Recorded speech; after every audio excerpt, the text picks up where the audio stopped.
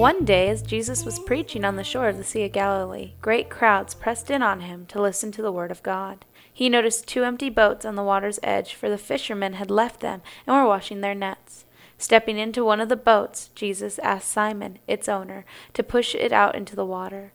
So he sat in the boat and taught the crowds from there. This might seem like Jesus was running away from the crowds, that they had grown too much and he needed to be free. But I say it isn't so.